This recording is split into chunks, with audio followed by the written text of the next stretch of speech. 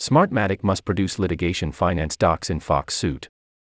By Aaron West, March 27, 2023, 10:37 p.m. Eastern Daylight Time. Voting tech company Smartmatic must turn over litigation finance agreements to Fox in its defamation lawsuit against the news network after a New York Supreme Court judge ruled Friday that the information was relevant, despite state case law that says such funding information isn't typically discoverable. Stay ahead of the curve. In the legal profession, information is the key to success. You have to know what's happening with clients, competitors, practice areas, and industries.